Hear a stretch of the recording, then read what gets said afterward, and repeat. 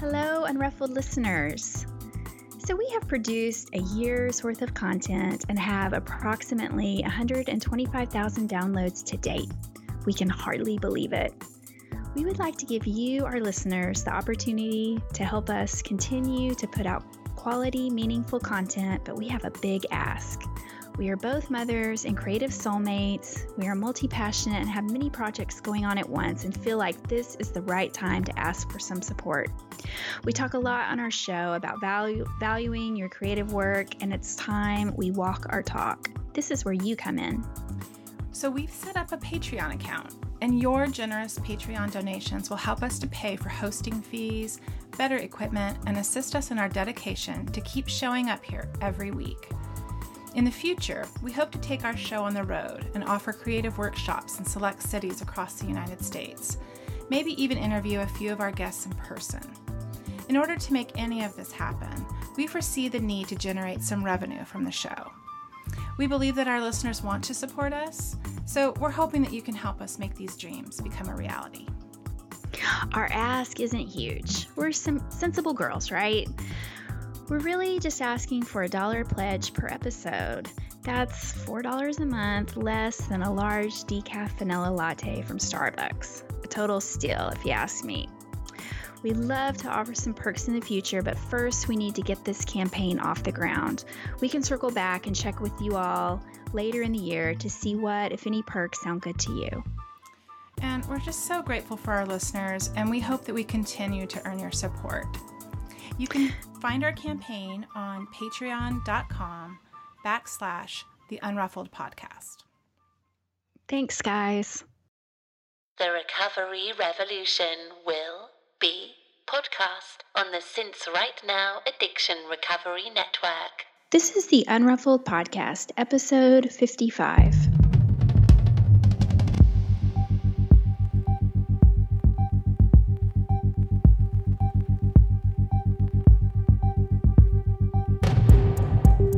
This is a podcast about recovery through creativity. We live an intentional life. We thrive.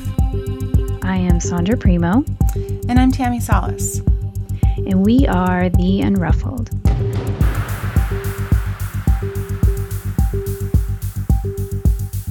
Sandra? Good morning, Tammy. How's it going for you all the way over in Austin? I'm all right. I woke up a little sad this morning, but besides that, I know. Just, I don't know, maybe you can relate to this. Maybe our listeners can relate to this, but, as parents, we are like shock absorbers for our children. And, I honestly don't know any other way to be. I don't know if I want to be another way, because I think that that's just comes with being a parent. We love our children and we don't want them to suffer or get hurt or physically or emotionally. And, I sometimes feel that way. I came up with that word this morning. It's like I feel like I'm a shock absorber. And after a while, it becomes so much that I feel like I can't absorb anymore, until I have a good cry or, I don't know, shake my fists to the universe or whatever. And so that happened this morning. So I had to use some tools from my toolbox. Yeah. And not that I needed to get over it, because sometimes I think we don't need to get over it. We just need to let it be. To feel it, yeah. Yeah. And so I put on one of my favorite albums, which is the soundtrack for Pretty in Pink. And hula hooped through about 3 songs. Aw, I love it. I like that you knew like that's the tool that I'm going to try on for size this morning. Right. Well, music and movement. The toolbox, like, yeah, it does change. It's not just this stagnant thing, right? And it also, like, maybe we don't pull out the hula hoop every day, but maybe the proverbial one, like just staying in your hula hoop, and it can change what you need for whatever you need. I'm sorry that you're feeling sad. I get it. Yeah. My kid had an audition, which it was appropriate because we are speaking to our friend Andrea today, who is a performing artist. But he had an audition yesterday, and it was just rough. He didn't feel prepared, and then a couple of days before that, my daughter fell, so she got physically hurt, and it was one of those things, she bumped her head so hard, and it was one of those things. Wow, this could have gone very differently than it did. She could have had more than just a big giant goose egg. Those things, they just build up after a little bit, and again, I don't know if I can be any other way. I don't know if I want to be any other way. I don't know if I want to be the kind of parent that doesn't take on the emotions of my children. It's like I don't know. Yeah. It's like you said, though, that's like when you said shock absorbers, I was like, yeah, it's just, it reverberates, right? Everything that they're feeling, you feel. Yeah. You kind of, it's bouncing off of you. Whether they want that to happen or not. Like, my kid doesn't want me to have any access to his emotions. And just that act right there is me all over it. I feel it all when he's pushing me away, or when he doesn't want to share. Which I know is not what you're saying your experience has just been, but just their emotions, you feel them. Yeah, how they come. Yeah, we share a home, we share DNA. It's I can't not. Yeah. Maybe that says something about me and my codependence or my boundaries or whatever. But again, I'm sure there will be a time when I won't feel it as acutely, when we're not all under the same roof. I don't know, though. I don't know. Yeah. I don't know. My mom even just called me yesterday, heartbroken about something over my brother. And, I don't think it's part of the, it comes with the job description when you sign up as a parent. Yeah. There's no off switch, or it's never that you're done with it. Mm-mm. Yeah. No. Mm-hmm. Well, it's like that's it. You get the full range of emotions. That's what we're experiencing. It's not all the good highs and the happiness or whatever that means for somebody. Like, we get to feel it all. Yeah. It's definitely, again, can be Miss Positivity, but there's definitely there's a shadow side, and to deny it only makes it worse, or it makes it pop up in ways that maybe you're not so healthy. Yeah. Have you listened to the new Rich Roll podcast with Dr. Susan David? I did listen to that. I did listen to that. I actually powerful. Yeah, it was good. I hadn't realized, just by her name when you had mentioned it earlier, I hadn't realized that I had seen her TED Talk already. Yeah. Or at least parts of it, maybe. Yeah. Clip of it. And that's when you're just telling me right now how you're feeling, it just made me think about what she was saying, just like all the full range of it, like that you get to. It's like the price. Would she say the price of admission for a meaningful life is feeling these things? Right. Yeah. And then you're right. It's what you do about it. I could have just gone back to bed, but that wouldn't have felt good. That wouldn't have felt right. That, I certainly am not going to drink over it. And that never even occurred to me. Mm-hmm. That would have occurred to me, though, a couple of years ago. Yeah. So, hula hooping felt pretty good. I love it. it so much. Back in the day, I won a hula hooping contest at a bar. Surprise, surprise. When I first started dating my husband. And so I was very proud of this fact. This was like at the beginning of my drinking, Sandra. So I was like, oh, I won a hula hooping contest at the bar last night. I'm a really good hula hooper. And we used to mail each other really bizarre things because we dated long distance. And so he mailed me this box of bizarre things. And then inside there was this picture of this girl, a little girl with like pigtails and ringlets, kind of like Cindy from the Brady Bunch. And she was hula hooping. And he kind of like wrote some funny things on it. And it's like that. Our courting was a lot of correspondence at that time since we didn't live near each other. And I love it. My hula hooping days, they do change your mood, especially when you're drinking. Yeah.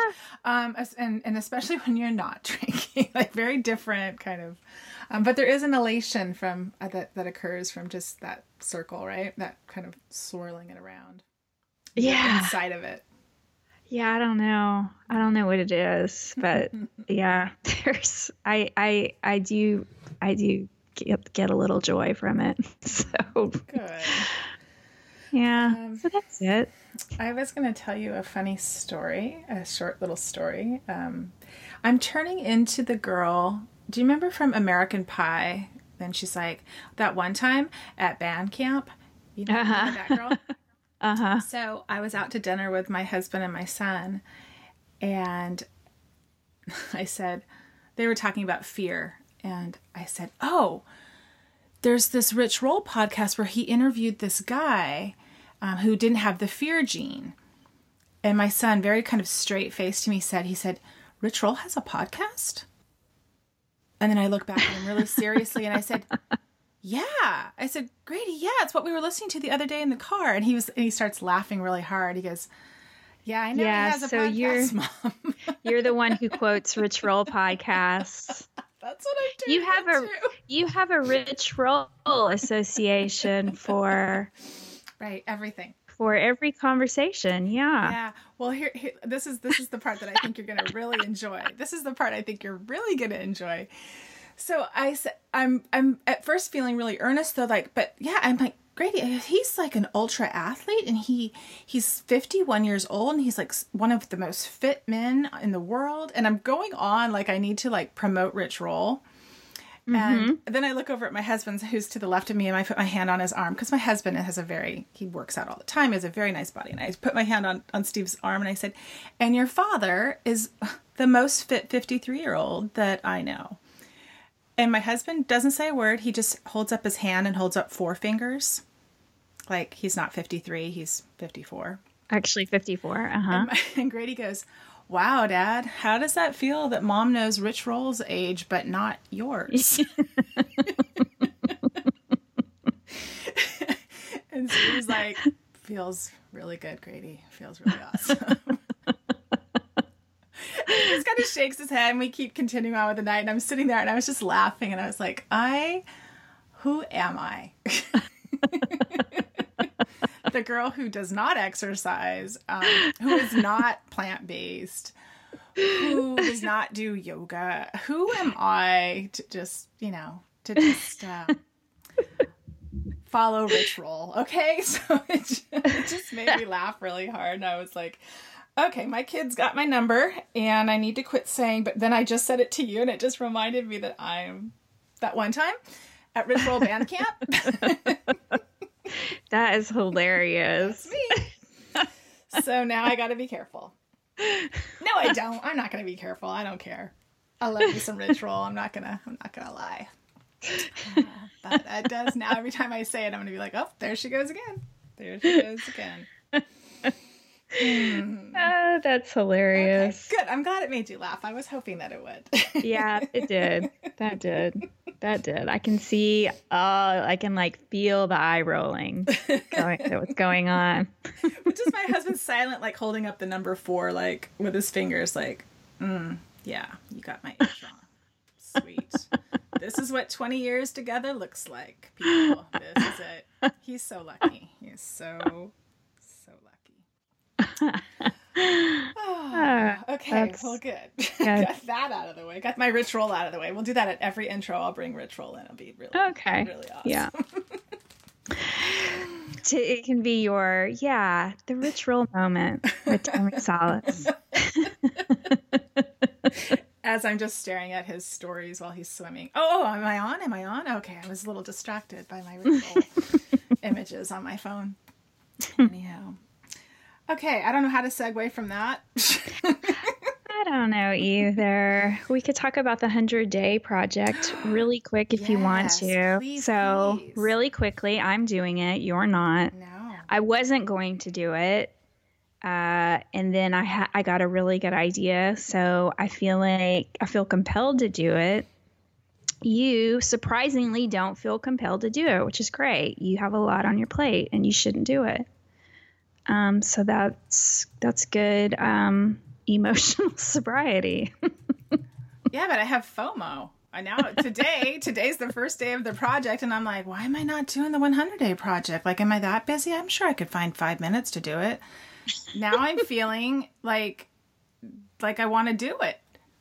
Well, you have a few hours left in the day, so yeah. I don't know. But so can you give us an idea of what you're doing, or what is? Yeah. So this is what I'm doing. I am doing 100 patches for recovery, and so what I'm doing is I'm making these. The sizes are arbitrary, random, but I came up with 100 words, like recovery associated words, and I'm going to stitch them onto little scraps of fabric from, my studio, all recycled fabric. And I may embellish them or whatever, but they could be like a pet. I don't know what I'll do with them once I'm finished with them. Who knows? Maybe I'll put them up in my marketplace, but yeah, they're going to be like little patches, like a patch you would sew on a pair of jeans. Okay. Yeah. I was just thinking like Girl Scout badges things. So or that. Or like a round. Okay, is it going to be a circle or a square? Oh, or probably do you know? square. Probably squares. Nice. I work better in squares, but. And you're going to stitch every day. Yeah. Wow. I love it. It won't take very long to whip out, one word. Okay. It's, yeah. Oh, I'm excited to see this, Sandra. That sounds amazing. I am too. This is one I feel like I could do. And I did do some preparation. I wrote out all the words. And I don't know if I'll go in exactly the order, but whenever I use a word, I'll mark it off. So I don't know. Hopefully I'll finish this one this time. And and maybe I'll bulk up on a few if I'm on a roll. But I feel like it's almost like when I was writing my book, I could see the end. I knew the beginning, middle, and end. And this is feels like the same kind of project to me. Like I almost think I could see it through to the end. Now we'll see. Check with me on day 52. Yeah, those middle days are hard. Those middle, when the 100 seems still really far away. Right. But you've come so far. You've already been doing it for over a month. Yeah. Yeah. Well, last year was the first year that I did a 100-day project. And for those of you who are listening who don't know what it is, you can go to the100dayproject.org. It'll tell you all about it. Or you can look at hashtags on Instagram for the 100 Day Project. It is an Instagram project. Yeah. We should clarify that. Yeah. I mean, you could do it on your own, I guess, but if you want people to see it, right, it's on Instagram. Do you have a unique hashtag for yours so that I people can see yours? What's that? So it's going to be hashtag 100 patches for recovery. Oh, I love it, Sandra. That is so cool. Yeah. I am feeling a little FOMO, but I think I have to stick to not doing it this year, and that will be a practice for me. I love a daily project. I love a weekly project. You do. I love a yearly project. So last year I had done illustrations every day, in the hopes of using it for a book or something. And that never quite came to be, but that box is still there. The work is still there. I can pull it out and use it for other things if I want to. And that's kind of going to be what I was thinking today. I'm like, why don't I do that again? I'm going to be making these, but anyhow, I got to stop. I'm not doing it. I'm not doing it. Sandra, help me. I am going to delight in watching everyone else do it, which will be a practice of me of saying no to myself, which we talk about in this interview about no period, and not to others, but just to myself, that like, if you do one more thing, you might crack. Right. Tammy. Yeah. Well. Oh, okay. Well, I'm looking forward to following along. That's going to be awesome. Yeah. And if you, there's a lot of women in our secret Facebook group who are doing it. So again, if you want to be in our secret Facebook group, join us. Yeah. Just send us a message on Facebook saying, hey, I want to be added to your Facebook group for the podcast, and we'll add you. We have like 350-ish women. We're getting close to 400, I think. Wow. Yeah. And you know, I do want to say one thing. I know you and I haven't talked about this, so please add it, jump in. Our secret Facebook group is, what we talk about on this show is definitely how our creativity has fueled our recovery, but it is a safe place to talk about recovery. I think that's that you make important something. to say. I did add that caveat to something someone had posted this week. She had prefaced it by saying this isn't about creativity, but I said that in the comments. Mm-hmm. Yes, we do welcome all sorts of engagement. Obviously kind, respectful engagement, but we encourage all kinds of engagement, struggles, victories, etc. So it definitely doesn't have to be purely creativity focused. Yeah, and I mean that is what we share there on Fridays with our creative stuff. But we promote on Fridays, Creative Share Fridays. You can self-promote. But the other days of the week, if people need support or check in or saying I'm new to this group, and I'm whatever you're dealing with, that's a really safe place to get some feedback. And what I think I've found in our group too, Sandra, what I've noticed, and I think this really delights me, I don't think it, I know it, is that everything has a nice solution base to it. We don't stay stuck in kind of the problem very much. Not that you can't have problems, but that people are coming back with like these really awesome solutions and another perspective, which I think is key when you're struggling. Mm-hmm. So you list your struggle, and then you have 350 women that might read it and think like, that I have something for that. I can help with that. I can give you a tool. I can tell you what I did or what worked for me. That's what's really beautiful and kind of magical about the Facebook group. And I know I've been so kind of spread thin with social media that I haven't spent a lot of time maybe fostering that there. I try to. But I used it Friday night for a struggle that I was having. And I did a little live video because I didn't have time to type it up.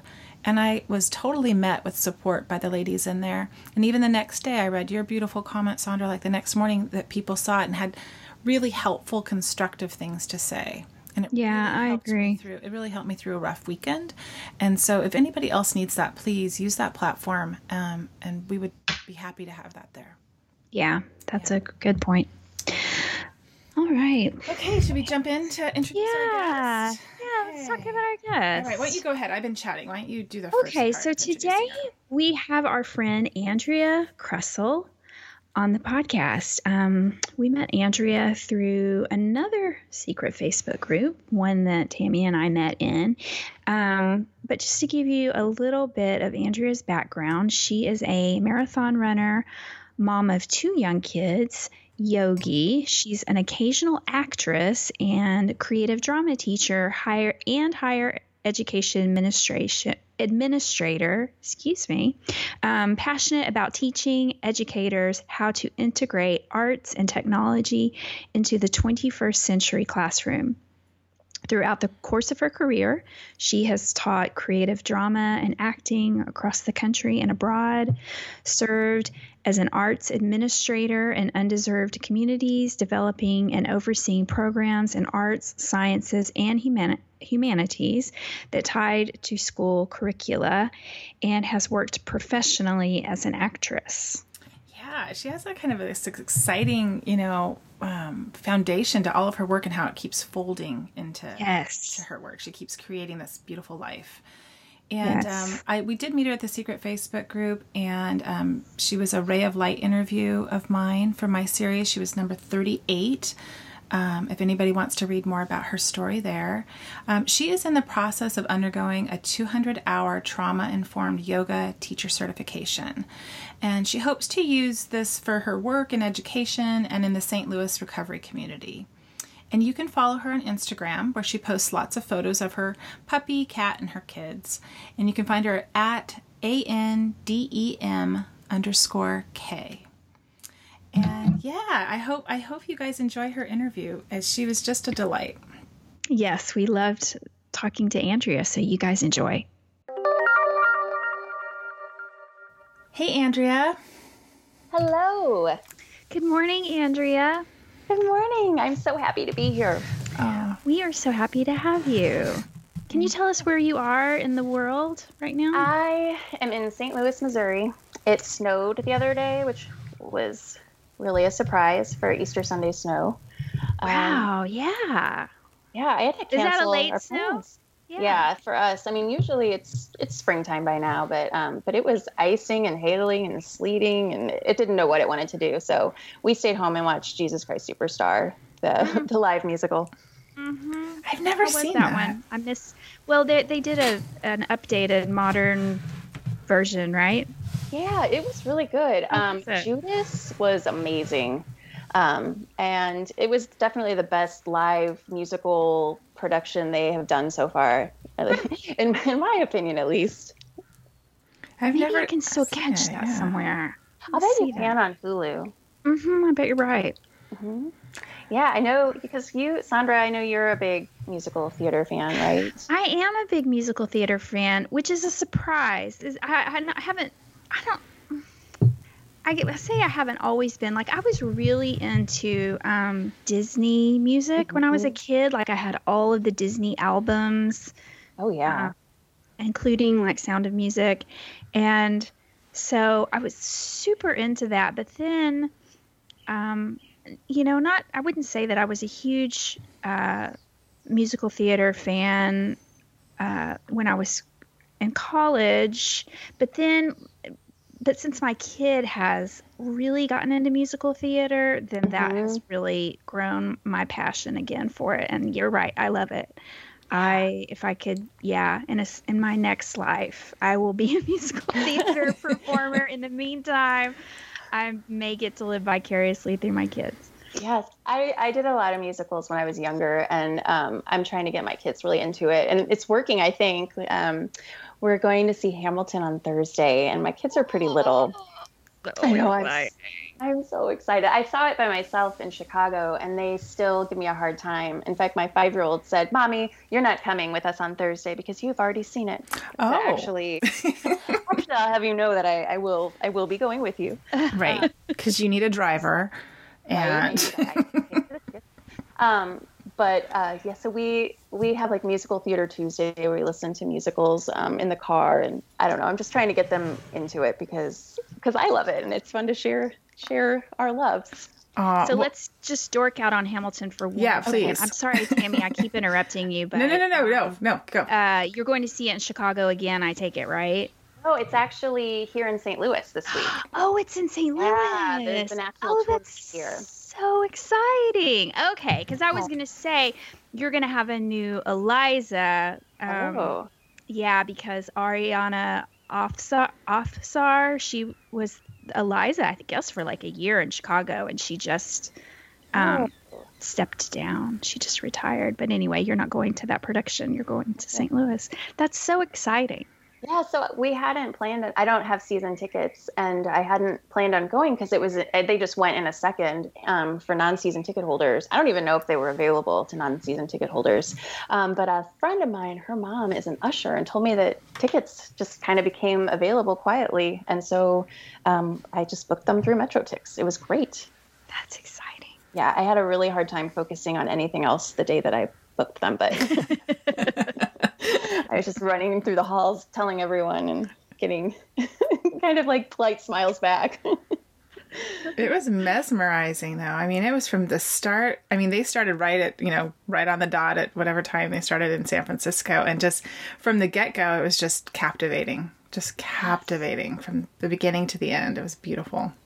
I was in like the top row of the top level, and I was sitting with 2 moms and 2 daughters, and they were so sweet. They brought me into their kind of mother-daughter fold, and we just cried through the whole thing. Bawled. I bawled like ugly cried. Yeah, when the lights like my children were comforting me. When the lights came up, I was just like kind of, I don't know. I mean, I knew what happened in the end, obviously, and I was just like kind of stunned. And then we had to make our way. I don't know, Sandra, I think they've moved the show since I've been there, but like you had to go all the way down. It took a really long time to get out of the theater, and so I just was just crying the whole way out by myself, collecting yourself. That's right. It was wonderful. So I'm super excited. I love when a musical can do that, right? Or any kind of art that can kind of move you and sear you that way. It's really... Yeah. This show really just kind of got me excited about theater and musical theater in general again. I'd kind of shut myself off from it for years, and it just like opened up that whole world to me again, and it's been really great. Well, we should. Do you want to talk about that? Do you want to talk about? Should we? I mean, normally we start with your sobriety story, but let's since we're already here. Can you tell us about your creative path and kind of your career path and where you started and where you're at? Sure. So I'm an actress, formerly by trade. I started acting when I was 11, and I did lots of shows in high school and studied voice and went on to college. I didn't get into the theater program I wanted, which was devastating. So I ended up going to a liberal arts college in Missouri and majored in theater and made that just my passion and dedicated myself to that. I wasn't sure what I was going to do when I graduated. So I was taking this independent study class because I needed a few credits, and it was right at the dawn of the internet. And my professor said, "Hey, you like to teach children's theater. Why don't you look up some children's theater companies and find yourself an internship this summer?" So that's what I did. The first big project I did on the internet was locating an internship. So I moved to Seattle and interned with the Seattle Children's Theater right after graduation. And then I did like some funny I tried to do a touring theater gig. It lasted 1 week with my friend. We were homeless in Petaluma. That's a whole other story. That did not work out. That's near me. You were near me. I was near you. And I think that's the last time I've been to Northern California since, but only one time. I need to revisit that area. Because I was a little traumatized. So yeah, we were homeless. We joined a gym to shower for rehearsals, and then we ended up just both leaving for obvious reasons. So then I kind of, when I graduated from college, I just really wanted to travel. So I lived abroad, and I did a little teaching abroad in London. And then I got home, and not long after 9/11 hit, and I was kind of trying to figure out where I wanted to live, and it had been between New York City and LA. And after being in London and after 9/11, and I had been doing some acting for the camera work, I decided that LA would be my next move. So I moved out there with a friend, and then my now husband joined. And I attempted a career in acting, but really I waited tables and did a little teaching and occasionally went on auditions because I just had a really hard time putting myself out there and believing that I could really make it in that business. It took me 2 months just to get a serving job. And I think that right away hurt my confidence, which sounds kind of silly, but I was like, I can't even get a waitressing job. How am I going to act? What year was this around, just to give a frame of reference? Oh, sure. So I moved to LA in 2002. 2002, okay. I was there until 2007. Okay. Yes, that's when I returned to St. Louis. So I did do some work, and I had moved out there. I already had my union credits when I moved out there. So I felt like, okay, I have a couple credits. I have my union ties. I'll be fine.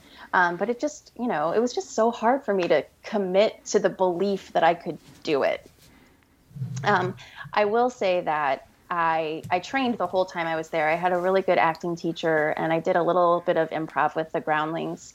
And I will say that when I left LA, I believe that I was the best actor I could be. I really feel like I cultivated that craft, and it was in a really beautiful place. I just didn't have the confidence to back it up. I have a question about that. The performing arts feels slightly different than other creative acts. Yes. Because you really have to get used to the pain of rejection. Right? Yeah. Do you think that wanting to escape that feeling ever contributed to like alcohol abuse, or do you see a lot of that in that industry? Oh, well, I think at least from where I was in the restaurant business. So I was in the restaurant business in LA trying to be an actor. So my alcohol use was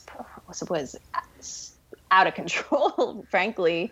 And yeah, so I guess I can touch on it in my story, but I kind of figured out that I could drink to alleviate my anxiety.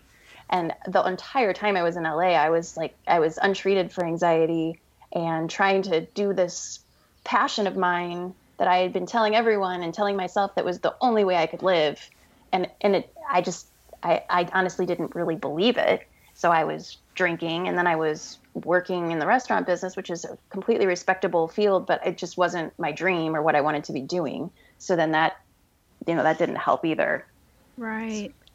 So I felt like, so you just have to be you have to have another level of resilience, I think, to be a performing artist. I feel, I mean, just only experiencing it through my kids, but yeah, it's you really have to grow a thick skin. Yeah.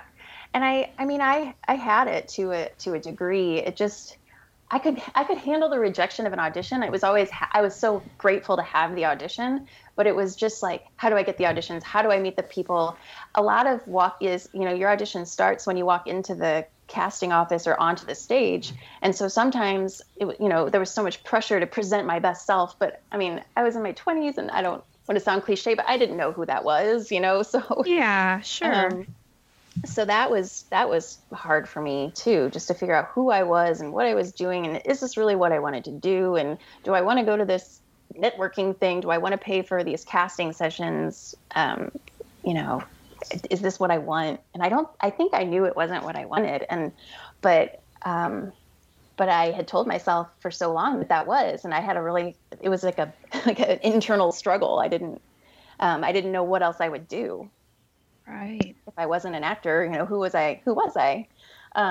So my husband, we got married in 2006, and we're both from St. Louis, and he got an opportunity to get promoted back home to St. Louis, to the headquarters of his company. So it was kind of a no-brainer. They said, hey, we'll move you home. You get a promotion. You get to, we got to be with our families. So I said, fine, that's fine. I'm done. So we packed up and moved home.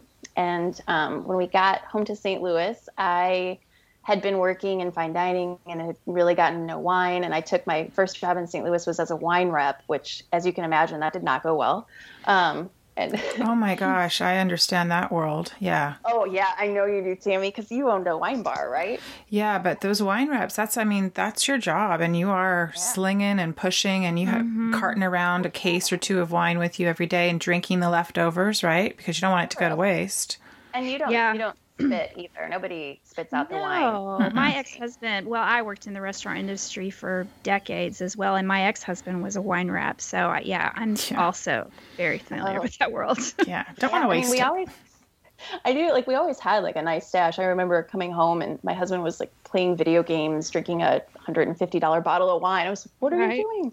So I didn't last long. I only lasted a few months because it felt like in the restaurants, you usually have like 3 managers who, usually there's at least one who's a little bit hard to work with on an emotional intelligence level.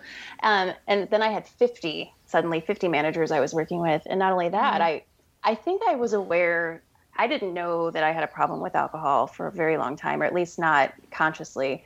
And I remember saying to my husband, I think I could become an alcoholic if I stay in this job. I think I better leave. So I only lasted 3 months because I would drink all day long and and drive. And there was an event every night. Yeah. Oh yeah. Yeah. So luckily I got out of that safely. And I started to teach creative drama for several different organizations and acting classes here in St. Louis. I'd been doing that since my internship. I've taught abroad and I taught in LA. So I teach acting to all ages and improvisation, but I really love teaching this creative drama discipline, which is basically for about 3 to 6 year olds, and you kind of take them on an imaginative journey. Using character and emotion. I often would use a children's book and kind of take that as my starting point. And I always say that I think I miss my calling as a children's librarian. I love children's picture books. So I incorporated that pretty much whenever I could in those classes.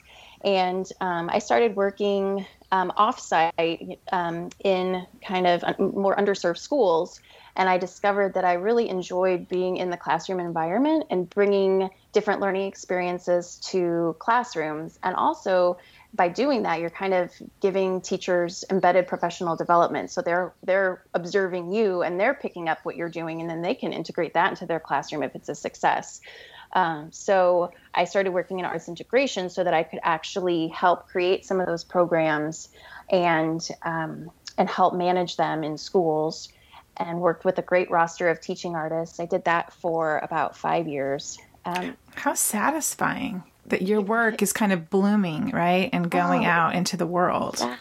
Yes. It was one of the most satisfying things I've ever done. I went back to school and I got my master's in communication arts, and with the emphasis being on aesthetic education. So that kind of hands-on education in the classroom, which in this day and age is really great for the kids because they don't really absorb information via lecture anymore because of all the technology and all the different communication modalities that are available now. Mm-hmm. So giving them the opportunity to learn through different avenues, especially through the arts, was really exciting. And I fell in love with that. Unfortunately, when you, I guess I left that around 2013. When you work in the arts and you work in the schools, some of the first things to get cut in the school budgets are arts, so outside mm-hmm. art programs, and then that affects the bottom line of the arts organization. So my position got cut to part-time, and at that time I had 2 kids, so it felt like I was a volunteer, and I was kind of getting frustrated because I'd been working on this advanced degree, and it felt like I was never going to get kind of recognize, the financial and just some finances, because it was hard to pay for daycare. Yeah. So I had been working with a partner in higher education. So I just decided to maybe transition to working in higher education and see where that took me. So I came to one of the larger universities here in St. Louis, and I've been working there since 2013, and it's been great. I've kind of moved a bit, as you do when you work in a university, but I've landed in a position where I'm managing education programs for an institute, and we're brand new. So I'm actually getting to work with the director to create these higher education programs, and so I'm able to use my creativity that way, and it's leading me to think about even more school, because I love to learn and then regurgitate that basically out into the world. So that's kind of where I am in terms of career. That's so great that you've been able to be creatively satisfied as an educator. Yes. I love that you've gotten to transfer that and it satisfies you. Because, you always hear those, I hate that snarky sort of statement that says those who can't do teach, right? But it really negates the importance of being a teacher, because without the teachers inspiring the doers, we wouldn't have the doers. Right. And since you've done both as well, I don't know. I think that's just a beautiful way to transition your passion. Right. It's been a very natural transition too. Especially in the last, well, since I've gotten sober, I find myself not pushing things as much and just kind of following things more organically, Yeah. which is great. I was like I used to project everything. So, looking, what do you guys call it? Future tripping. I used to future trip all the time. And it's much, much healthier not to do that. And I find that, things kind of work out much better that way. So I'm not even working, I'm working in the sciences now, which not even having to do with acting. But it's so great because scientists are so similar, I think, to artists. And I really enjoy being in that scientific academic environment. Because it's its own creative world. Yeah. Yeah. I don't know the science, but I pick up what I can. And it's just, I don't know. I find it to be a really, really interesting, diverse environment to work in. I was chatting with my art professor, and she's quite a mentor to me. And I was asking her, so when do you make time for your personal work, and where do you show, and who is representing you, which gallery? And she tells me all of these things.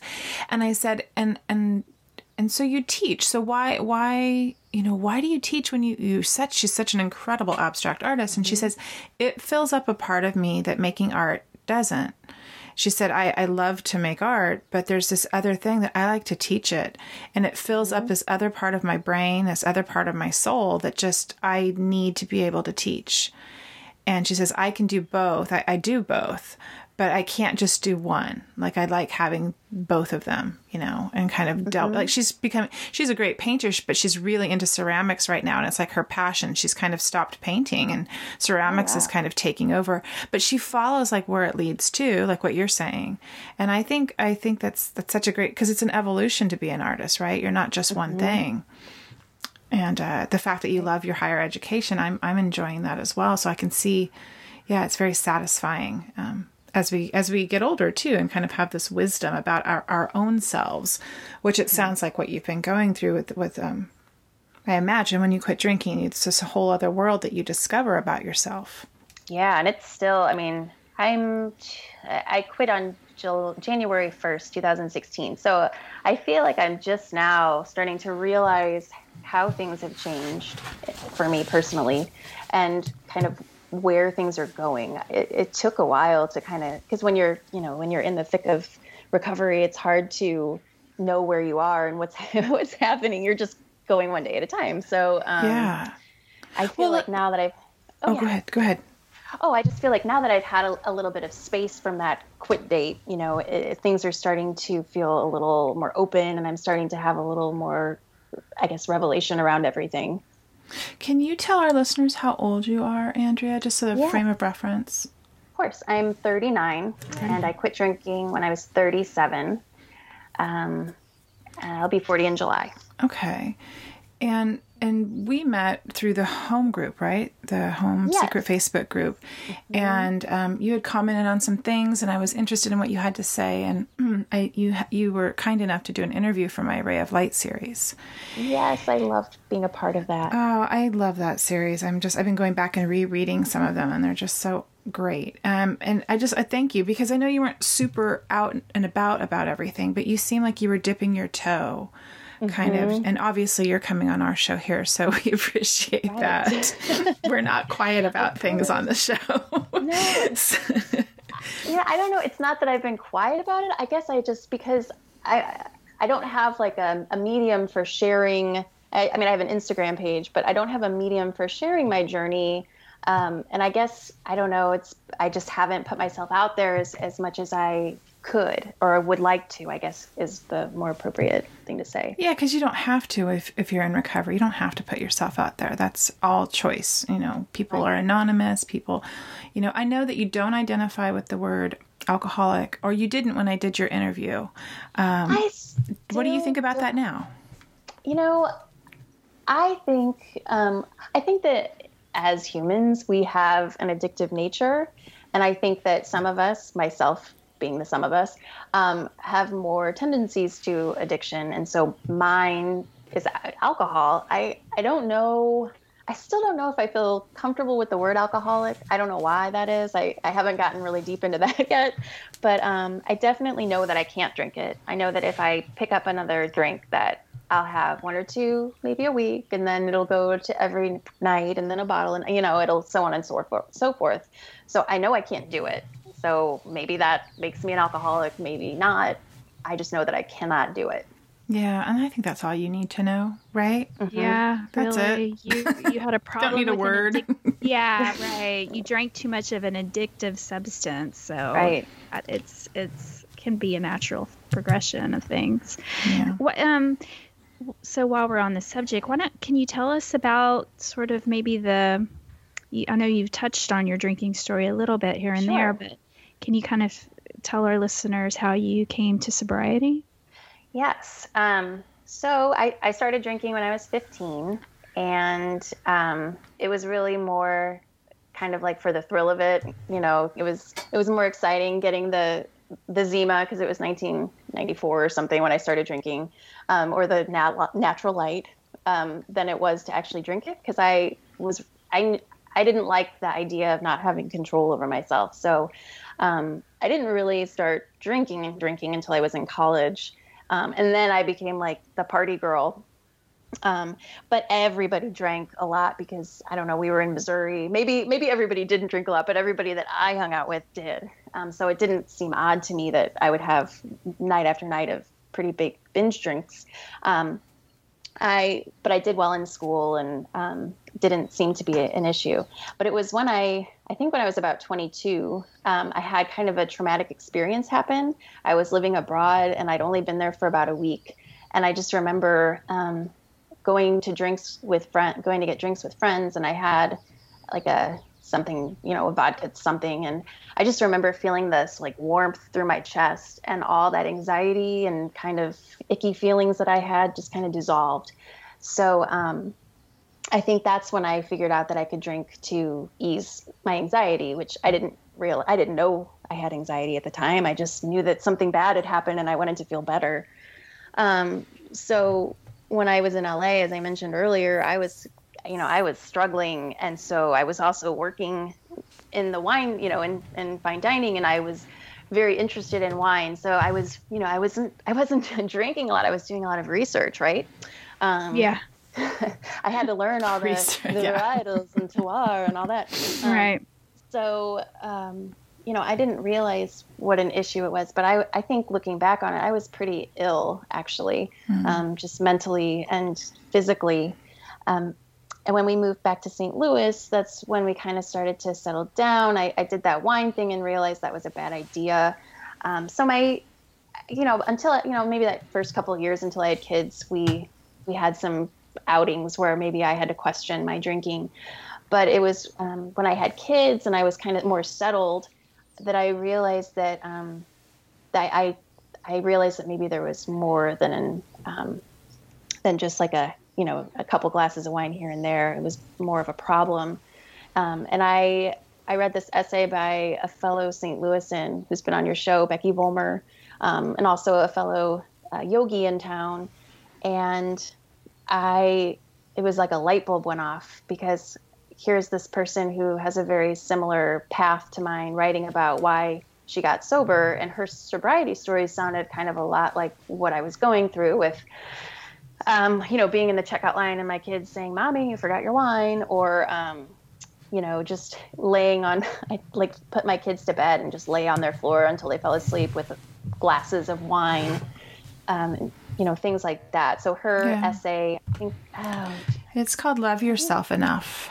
Yes, that's it.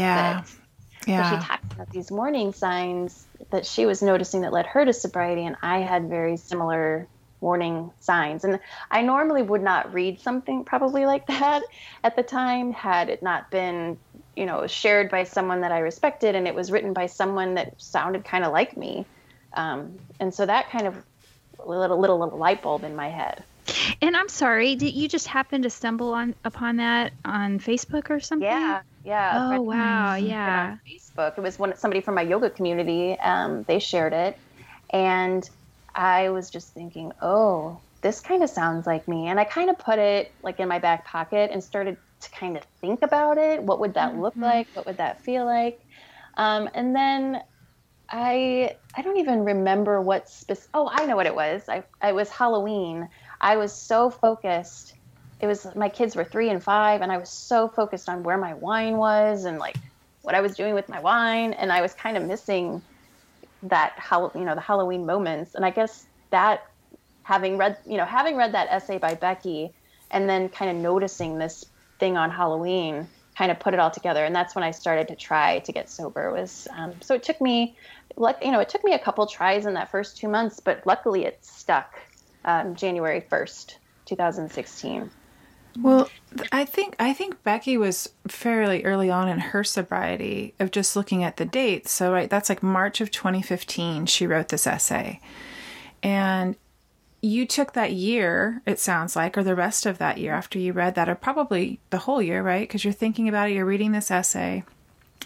And then you get to Halloween and you're thinking about, what you're thinking about.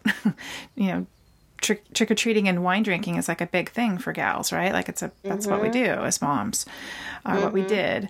And then you got to the new year and you decided to do it differently. And I think that's what's so powerful about one woman sharing her story, right? Yes. So Becky writes this essay, not knowing, she's totally just doing it to get it out of her brain, right? And to put that out into the world, and that it filtered and found you.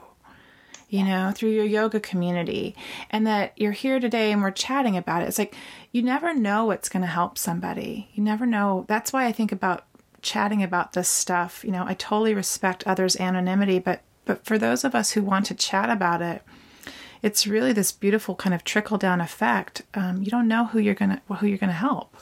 Exactly. And that's, I feel my sobriety has been so, important in the, it's been kind of one of my sole focuses or foci. And I feel like it's opened up this whole world. And if going on this and maybe someone hears it, maybe somebody that I know even, maybe it could do the same thing. So I think that's why I am so happy to be on this and to kind of start sharing my story. Yeah. It's important. And like I said, you don't know how you're going to affect someone. So you're right, Andrea. Somebody could listen to this later on and really, really feel the power of your words or your story, or it's going to resonate with them. I think that's what happens in the rooms a lot for me, is I hear snippets of people's story. And one that I've said on this show multiple times is when I heard Sandra's story on the Sense Right Now podcast, which those guys are in St. Louis with you, right? Chris and Matt. Yeah, they are. But when I heard Sandra on there and I listened to her and I listened to it again, and I was like, wow, that lady has what I want, that I liked how she talked about her sobriety. She didn't seem depressed. She seemed like, seemed like she had herself together. And that's what I wanted, because I was feeling so dark, and kind of punishing about quitting drinking and who I was and all the wreckage. But it was like the first time that I heard someone that I was like, wow, she just turned it up. She just turned up the volume, and really brightly. And so I'm gushing over you, Sandra, but it's really, it made an impact on me. Obviously, here we are, and also that you can do these things, you can reach out. So you are friends with Becky, take classes with Becky, or how does that? So I actually hadn't met Becky. I sometimes taught at my home studio practicing yoga, which is the best place ever. She sometimes teaches there, and I know that she teaches other places around town.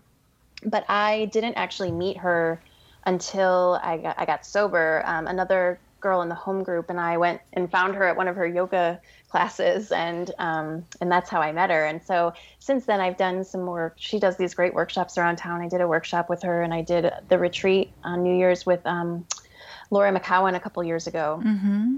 So I've kind of met her that way, and she's wonderful. It's so nice to know that she's here in St. Louis. I don't see her all that often, but it's nice to know that she's here. She's a light too. I mean, she's just amazing. She's just an amazing friend and human being, and the work that she's doing too. And you're so lucky to have a community of in your yoga community too, right?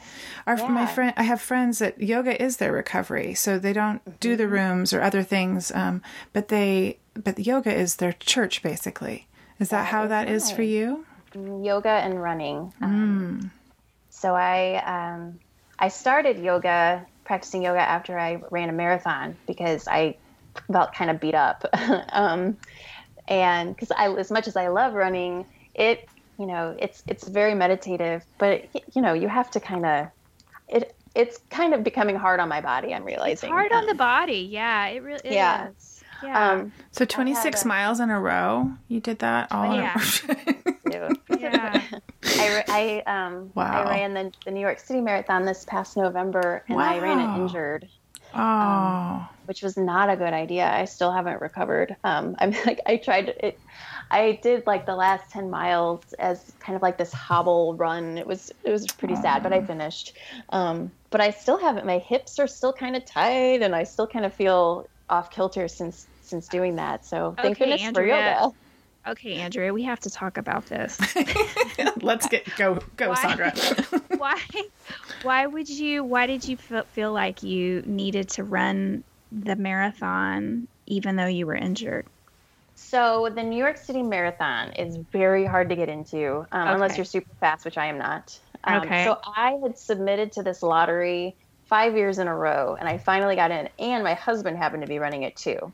So we had this big trip to New York City planned, and of course I'd been training. I didn't get injured until my 20-mile run, so I had done all the training, and I was just like, damn it, I'm going to do it. Determined. You were not... Also, I wanted the experience too, because like running through those 5 boroughs is pretty incredible. I'm sure. The Bronx was my favorite. But yeah, I had to do it. So it was not the way I wanted to, but I finished, and I did eventually have to stop running, and I did what I needed to do, and I made sure to eat and do things like that throughout the course of it, because it took me almost 6 hours.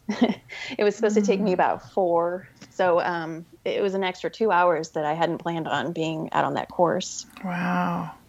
Well, maybe not 4, but more like 4, it was hard to... Well, it sounds amazing, like an amazing experience, and I'm saying that I probably would have done the same thing. Mm-hmm.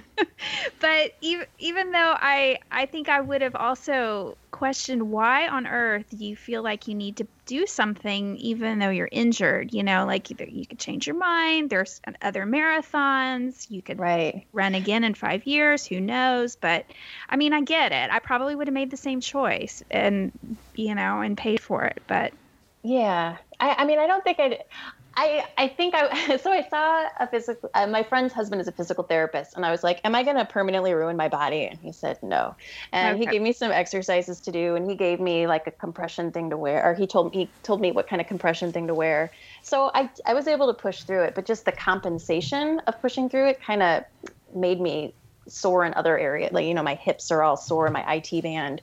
So I've been really laying off of the running since then. I'm hoping to get back to training for something, but I'm not going to train for anything until I'm not in pain anymore. That's probably smart. Okay, so let's go back to your yoga story. Oh, sure. So I started practicing about 4 years ago after running my first marathon. I've done 3. And I didn't really know what I was doing. I'd done some like flow videos, but that was about it. And for some reason, I went to just a flow class, not a beginner class, and I was really behind. But for some reason, I just felt called and pulled to come back, so I just kept going back. And then I figured out that I really loved it, and that my body could do things that I had no idea that it could do. And then just being in the present moment and only focusing on your breath and the movement was really powerful for somebody like me who, like I said, I project a lot or I future trip. You can't really do that when you're practicing yoga. It's really difficult to, like I've tried.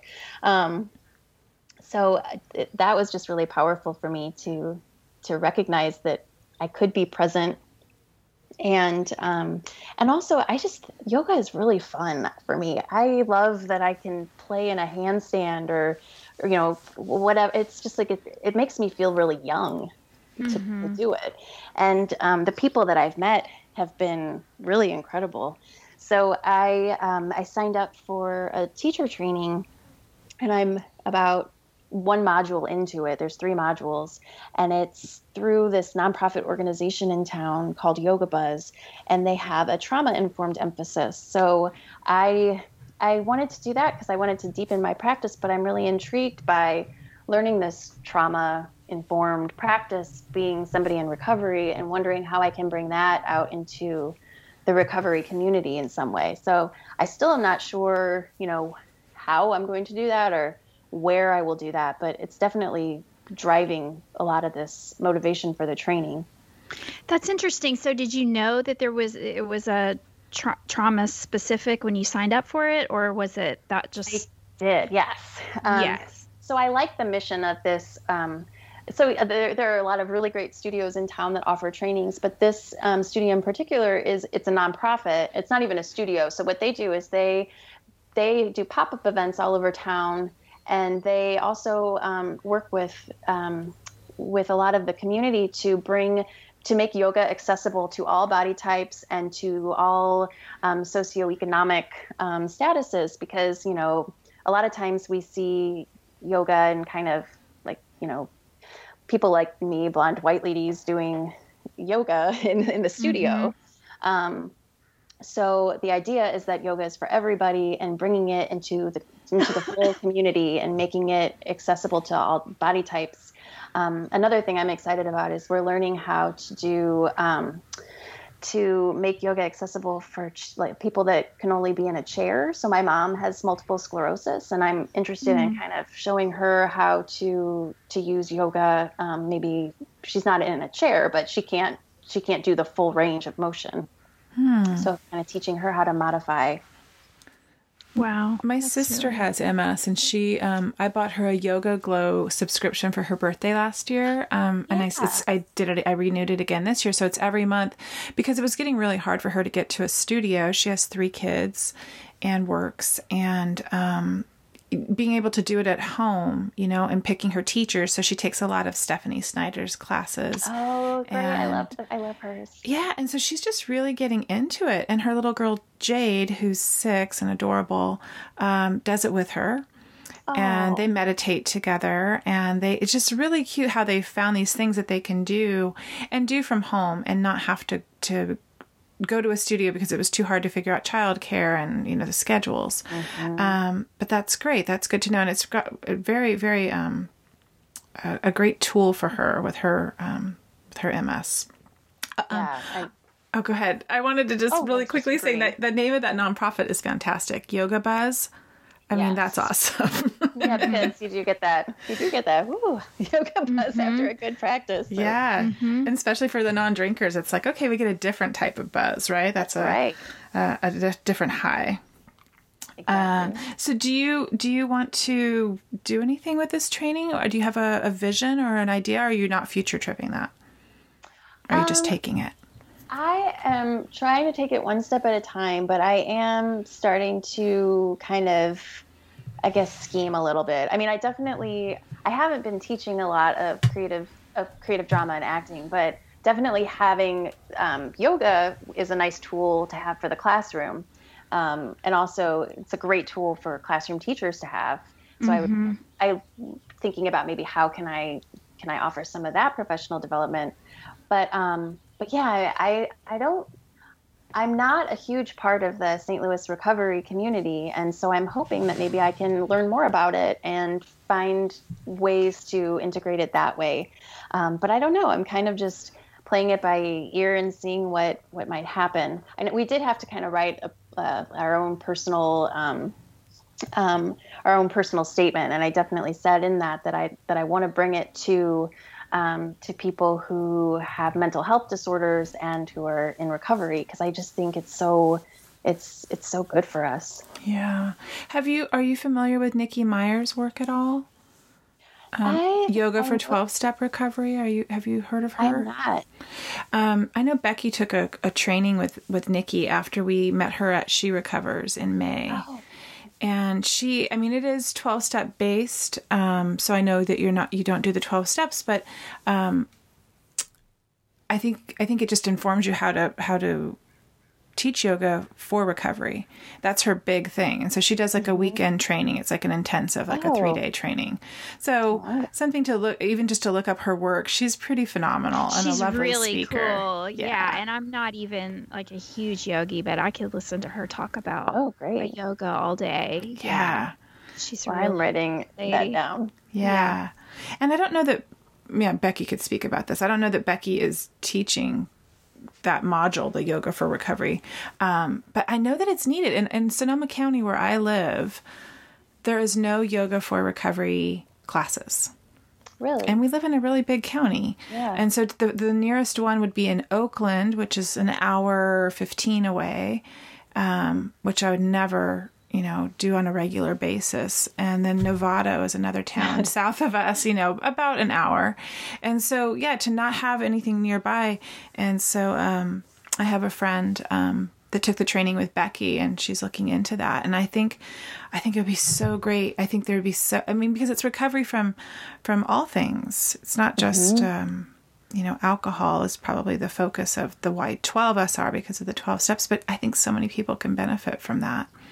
Oh, yeah. So, and Natalie said, and you would know this, I'm not a yogi either, but are there the yamas and the niyamas in yoga? Yes. Is that right? There are. Uh-huh. Okay. We actually have been talking about those the last couple of weeks. And are there 6 of each? There are. Okay. No, there's 5 of each. 5 of each? Okay. So something, again, I am not the person to be talking about this, but clearly I am. But they were just talking about how those were very much in alignment with the 12 steps.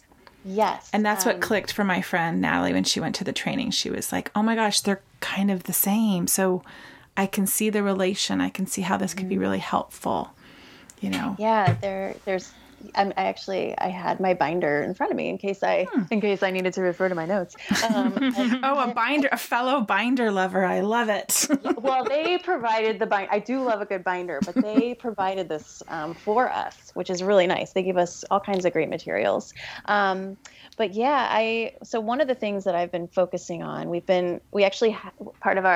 it's called homework. Part of our homework was to pick one of the yamas or niyamas to focus on. So I was focusing on asteya, which is non-stealing. And part of that is kind of like it's generosity and not demanding more from ourselves. So basically setting boundaries. So that's something that I've had to do in sobriety that I may not have done before because I have such a clear understanding of what I like and don't like and what I want to do and what I don't want to do now.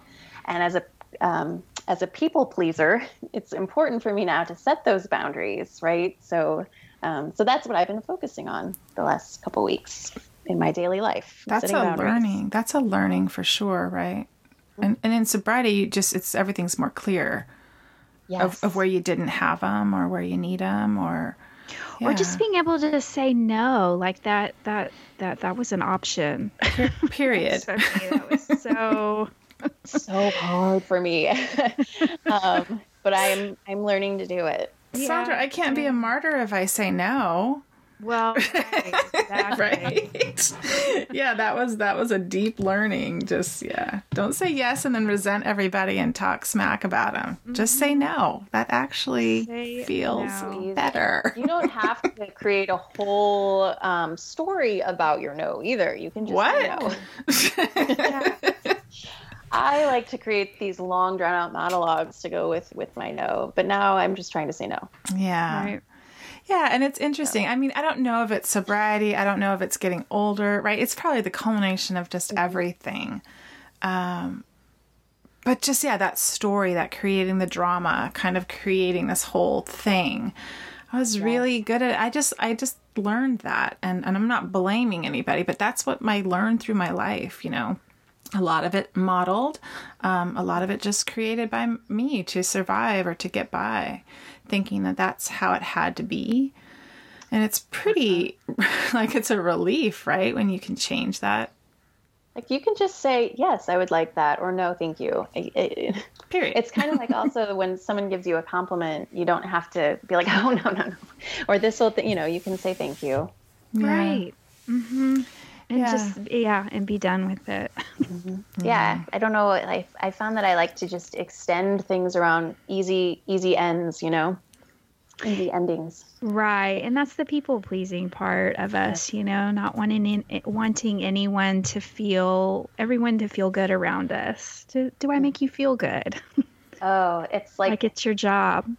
It's the perfect, being a former server and a mom, it's like the perfect people pleasing storm. Yeah.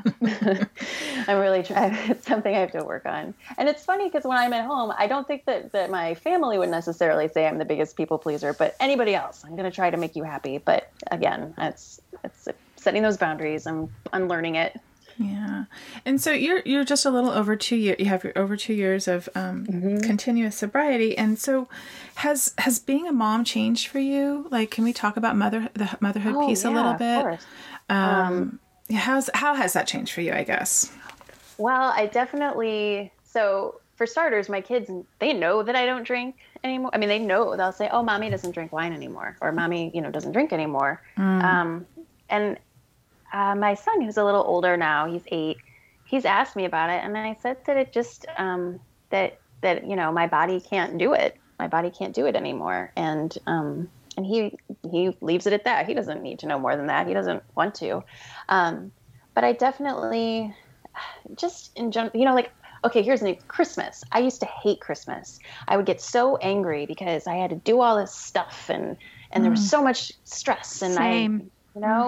But now I enjoy it. I get excited. I'm, thinking about things we can do with the kids or, planning family outings. I look forward to it. And so that in general, I have become more of a homebody in my old age. So like getting me out of the house isn't as easy as it used to be. Cause I work full time and these kids wear me out. And I love my home, but when we make a plan and we get, it's just nice, to just do stuff with the kids and we're just doing stuff. I'm not doing stuff with my wine or thinking about when we're going to go to have lunch so I can have wine after, Yeah. Also just just our regular routine. It was just, I always had the glass in hand and that's just gone now. And obviously I know what's happening at every moment because I'm present. I'm not in my glass. So that's been really huge, actually. And my daughter was 3 and my son was 5 when I got sober. So they were both really young. I feel the other thing that I noticed was when I was pregnant both times, I was so resentful that I could not drink. I didn't, but I just, Yep. when I finally stopped drinking because I wanted to, I don't have that resentment anymore, obviously, but just being aware that I had that is just, having to kind of deal with that icky feeling that in my pregnancies, I was kind of angry because I couldn't do what I wanted to do. Right. That really highlights that difference, that shift in perspective of I don't get to drink versus I don't have to drink. Yes. Yeah, that shift is a complete game changer. Mm-hmm. Yeah, or it was for me. Yeah. And I don't know how that shift happens, Sandra. I guess I got ideas kind of, I started like the Becky Vollmer essay and then the Halloween and just little shifts happened. And suddenly I went from, I need a drink to, I'm fine. I don't need that anymore. Yeah. It's huge, but it happens. Right. It does happen. And sometimes you're right. Sometimes you can't put your finger on what made that shift this time, what it was specifically. And it was probably just many, many little things that created the shift. Yeah. I think in Becky's essay, she was chatting about, her little girl was like, mommy drinks wine. Mm-hmm. I drink milk and you drink wine. Yes. And just that a little kid just knows that, right? And sometimes, I have to be honest, like when I was drinking, I thought that was just really funny. I thought it was great that I let my kid pour wine into my wine glass. I did that stuff all to make it seem like it was acceptable and fine. And I look at that now and again, always working on my judgment, but when I see things on social media where the kids are pouring wine for their parents, or there's a story where it's really cute that they're the sommelier at the party, and they're 5. Right. And it just is like this little twinge. It's like, it feels so familiar is what it is. And so when I look at those images, I think like, oh God, how did I think that was okay? Well, and we also know where the story goes. I mean, Yes. my kid was much older when I quit drinking, and he started getting very resentful. So that they start to catch on after a while. It's no longer a cute little show. It's a it's a shit show. And it's a show, all right, but it's a different show. Yeah, but they really, they get it. They get what's happening. They start feeling unsafe. They start, becoming resentful. They start rolling their eyes. I mean, you guys talking about that, I started thinking about my son, like rolling his eyes, like, ugh, you're really going to do this again? Yeah. And just really being over it. Yeah. Yeah. It's, I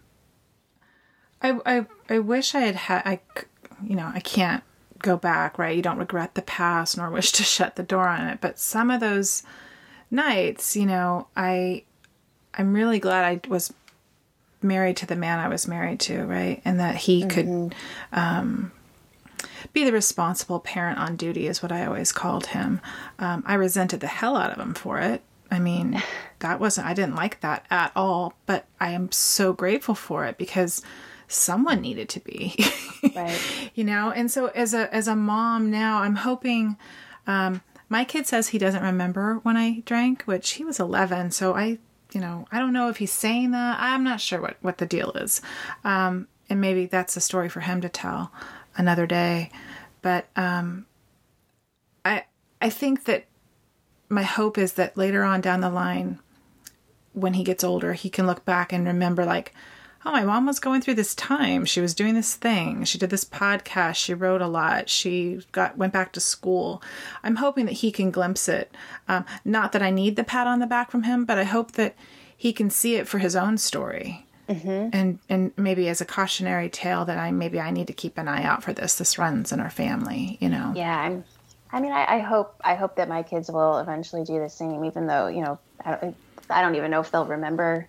But like I said, my husband drinks, not excessively by any means. In fact, since I've stopped drinking, he barely drinks at all. But when he does, my son notices everything. He notices that I like certain kind of flavors of LaCroix more than others. So I definitely think, that he'll notice that I think that there's discussion there that we'll be able to have when he's a little older. Yeah. I know we don't ask this on our podcast, but maybe we should at the end of every show. So what is your favorite non-alcoholic? Is it LaCroix? Oh. Is it the... I'm so glad you asked. I can't, I like LaCroix a lot. I like the Target brand a lot. They have, that one is good. Yeah. They have a really good ginger peach. But there's this kind that my friend and I get sometimes when we are on our lunch break. It's this like giant can from Whole Foods. I can't even remember what it's called. We think it's huge, and I love that one, but I can't remember the name of it. But it's like my special occasion LaCroix type sparkling water. But I mean, I'm always happy to have a little pamplemousse in the house. Yeah. Right. Well, you sent me the best card. I have it right here. You sent me a card. It says, "Pop the bubbly water, la congrats." And it's like it looks like a can of LaCroix, but it says la congrats. And I just have to say your handwriting should be a font. I don't know if you've heard that before. So I got it. So this card, you go online and you type it out, and then they send it correctly. So that is not my handwriting. My handwriting is not very legible. Oh, because I'm like, this is the most. That's I know. great. I had to confess. I would have loved everyone to think that is my handwriting. No, I was like, this woman knows how to write. This Actress, yoga teacher, font creator. No, that's not me. You can't wouldn't be able to read my handwriting. Well, so I'm looking at the back of it. It's postable.com. So you can go to Postable and you pick all these fun cards, and then you pick your font and then type whatever you want, and then they send it directly to the person. Oh, I love it. That is clever. I'm writing this down. Yeah, thank you so much. You're so sweet because, again, our thread of a connection, that's what I love about the sober community is it just, like I said, you don't know where you're going to meet people or who you're going to, resonate with, or where you're going to, you said that you did the mantra project with Holly, and that I did the artwork for, and just to see all of these little connections, keep, again, that word bloom for me, it's lovely. And I was so excited that you agreed to come on today and chat with us. And I think our listeners are going to love it. And we just, everybody's story is important, right? Mm-hmm. I mean, in this creative life that you, when you started down your path with acting and what you do now and how you've created this career that you just keep, it seems like you're a total seeker and student of life, right? I love to learn. Yeah, I do too. And that seems like, a really healthy way, especially now that you're not drinking, right? That you can just really dive into the things that you really love. And it seems like that trauma-informed yoga training that Taryn talked about Taryn Strong talked about, it seems really like that resonates with a lot of people in recovery, obviously. And I wish you much success with that. Whether you're going to do anything like personally with that, like whether you're going to be a teacher or, like you said, incorporate it into your teaching. Because that seems like what you keep doing too. You keep adding to your toolbox of the kind of teacher that you are. And I love it. I love it. Sandra, do you have anything else before we move on to the toolbox? Or I want to hear Andrea's 3 things from the toolbox. You got it. Yeah. What you got, Andrea, for the unruffled toolbox to share with our listeners? So this one, heat. I used to hate being hot, but now I go to things that make me sweat on purpose. So I really like going to, I don't do this very often, but maybe once a month I go to the infrared sauna. So it gives you those nice lights, and you get your vitamin D, and it's set at like 150 degrees, and it's amazing. So that's something I love. Or just, taking hot showers, doing heated yoga. I have a heating pad that I got because I hurt my back, and I just always have it on now. I love the heat. So comforting for me and cleansing. Isn't that? I like hot stuff too, and I've always liked hot tubs and hot showers and things like that. But the more I'm like reading about Kundalini, they talk about how immersing yourself in cold water is really good for your adrenals, like flushing out. Sort of like a shower cleans your skin, and being immersed in cold water cleans out your adrenals, which I find fascinating. And I have tried to incorporate those things into my life now, but it's very hard for me. I resist cold, period. I used to like kind of being cold, and now I just don't. And so I do stuff to make myself sweat. So I don't like the heat when I'm like wearing a suit and running to a meeting, but otherwise I enjoy it. Yeah. Okay. That's a good one. And so fiction is one. I love reading in general, but I tend to read books that kind of match the mood I'm in. So this past January, I had kind of a rough month. I had the flu, and my dog that I got when she was a puppy, my first baby, kind of unexpectedly died. And so I know. And so I turned to fiction, actually, as sort of one of my tools to deal with that. And I just read lots of melancholy books by Elizabeth Strout and Ann Patchett, and it made me feel so much better. Oh, yeah. Oh, that's good. Yeah, I just felt like some like really kind of Olivia Strout type, or Elizabeth, Olive Kitteridge. There it is. Yeah. I've read Olive Kitteridge. Yeah.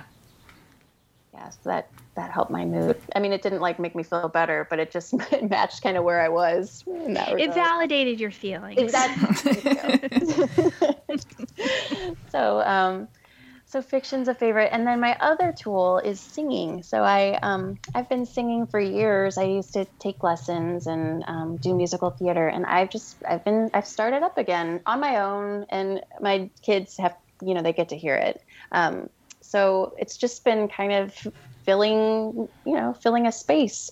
And that's all I have to say, is that it's nice to kind of find something that I used to do, that I stopped doing because I decided I wasn't good enough or wasn't going to use it as my career. And bringing that back into my life has been really joyful. Well, then, so I love this. And so I have to ask you, which of the Schuyler sisters would you want to be if you were cast in Hamilton? Thank you. That's a great one. Eliza. You would want to be Eliza, really? That's more my vocal type. I mean, the character of Angelica would be more fun, but my voice would be more for your voice matches, right? Eliza's songs, I guess, her songs.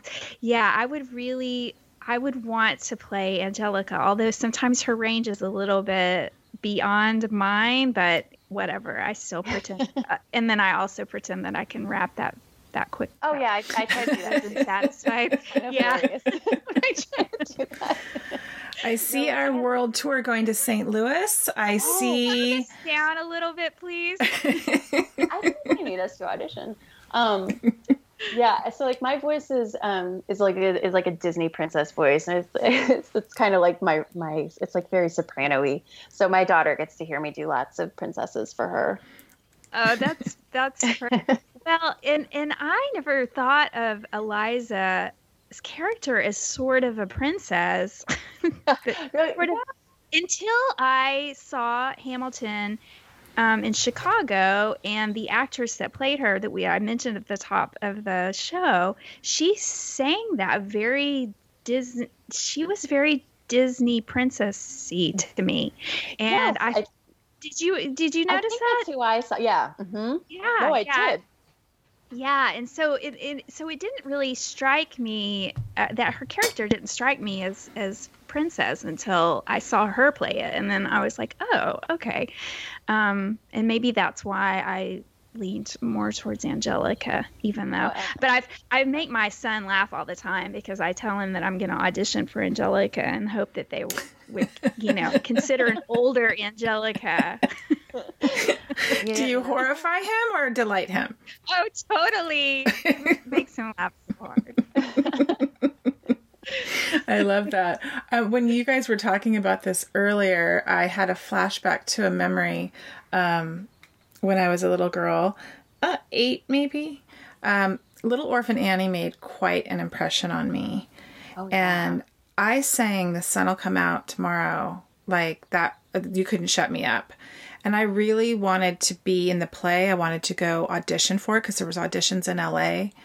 And I practiced my singing. I would go on drives with my father in the truck, and he would say, I'm sure he just must have been giggling, he'd be like, so why don't you practice that song and I'll listen.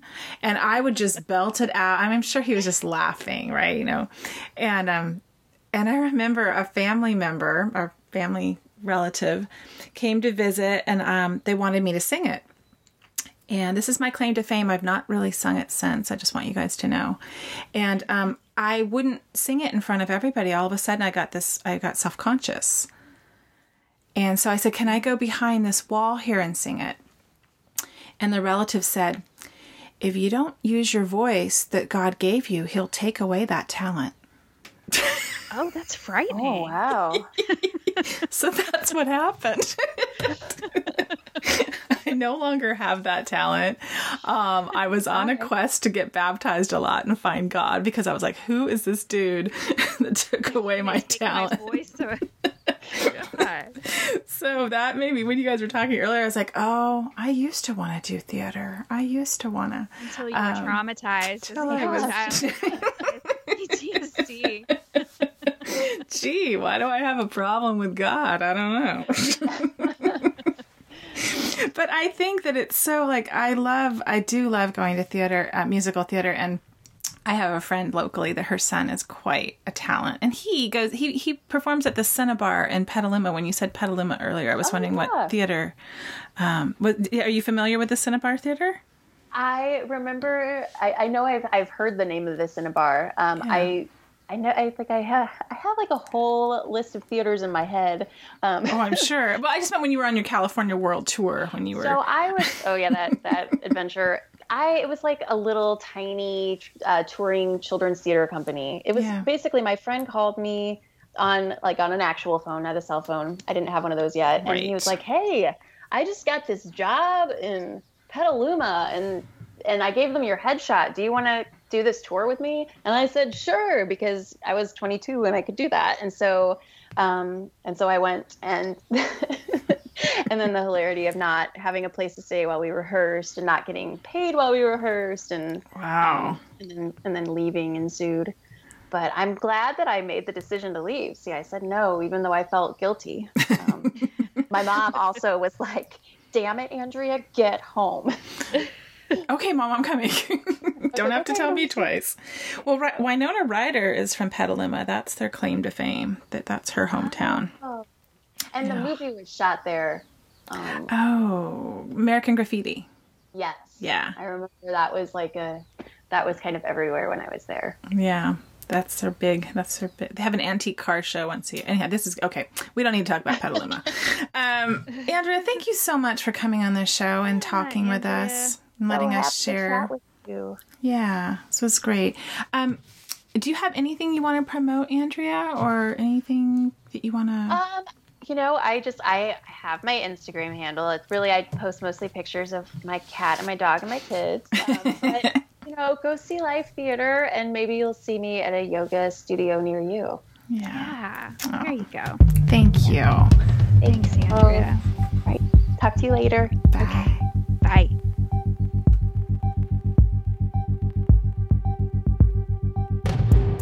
The Unruffled podcast was created and produced by Sandra Primo and Tammy Salas. Our show is edited and mixed by Steve Hecht. Original music composed and performed by Caitlin Schumacher. Original artwork created by Tammy with the help of graphic designers Chris Aguirre and Amy Lanier. Thanks for listening.